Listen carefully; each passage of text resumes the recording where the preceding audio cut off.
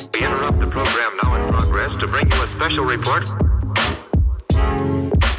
Here are the highlights this morning's news. From the WPGU News Desk, here's today's headlines on WPGU 1071, Champaign's Alternative. From WPGU News, I'm Ann McEwen. It's Thursday, December 16th, 2021. The Champaign-Urbana community is making efforts to reduce gun violence in the area. City officials say that this year and 2020 have been the deadliest in Champaign due to the high amount of gun-related crimes. The Champaign City Council drafted the Champaign Community Gun Violence Reduction Plan that combines community mobilization, social service provision, and offender-oriented responses. The city is aiming to fund this plan with $6.2 million, along with the city's federal coronavirus relief funds that provide grants to organizations that would help the city with the work. About $3.2 million is dedicated to the first year to provide grants for Champaign Unit 4 School District, Carle Foundation Hospital, and Crime Stoppers, with money allocated to research, evaluation, and monitoring. Costs for the second year are unknown, but city staff members are advising to fund the plan with an additional $3 million.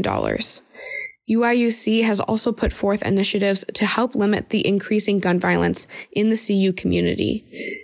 Some of these additions include increasing patrol presence in areas close to and on campus, adding new technologies such as license plate readers and additional security cameras, a digital app to help community members report crimes in real time, and more. The Champaign-Urbana Mass Transit District will implement a smoke and tobacco-free policy starting January 1st.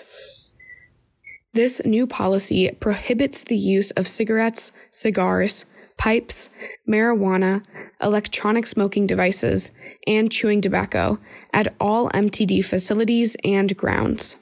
These products will not be allowed within 15 feet of MTD entrances, exits, windows, bus stops, benches, shelters, and parking lots. MTD says that this policy is a way to provide safe mobility options for everyone, as secondhand smoke may affect vulnerable riders. They also want to promote a healthy community. New signs will be posted around MTD facilities, and enforcement of the policy will be increased.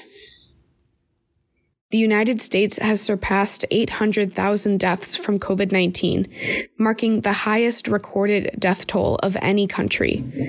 The milestone comes on the first anniversary of COVID-19 vaccinations in Illinois, once thought to be the beginning of the end of the pandemic. Today, less than 2/3 of eligible Illinois residents are fully vaccinated. Vaccines continue to be the best defense against COVID-19, but new research shows all 3 available vaccines in the U.S. are less effective against the new Omicron variant. This study, conducted by researchers at Harvard and MIT, says a booster dose of the vaccine likely restores full protection.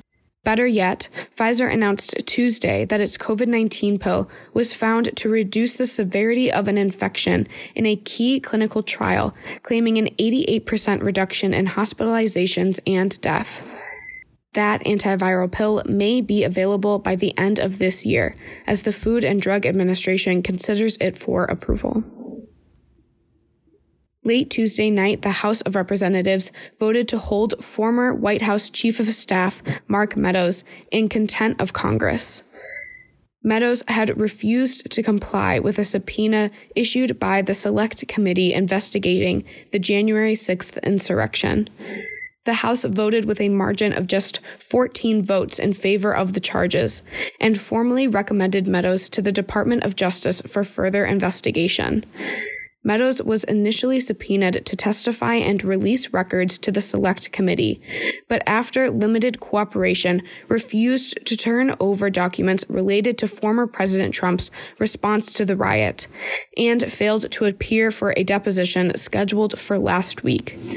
Meadows is the second member of Trump's cabinet to be recommended for contempt charges, after former advisor Steve Bannon also refused to appear before the committee. Contributing reporting for this newscast was provided by Madison Holcomb, Kayla Misch, Justin Malone, and Barrett Wynn. Our regional editor is Josie Alameda, our political editor is Jane Knight, and our science and technology editor is Husna Hussaini. Our deputy news director is Emily Crawford, and our news director is Justin Malone. For WPGU News, I'm Ann McEwen.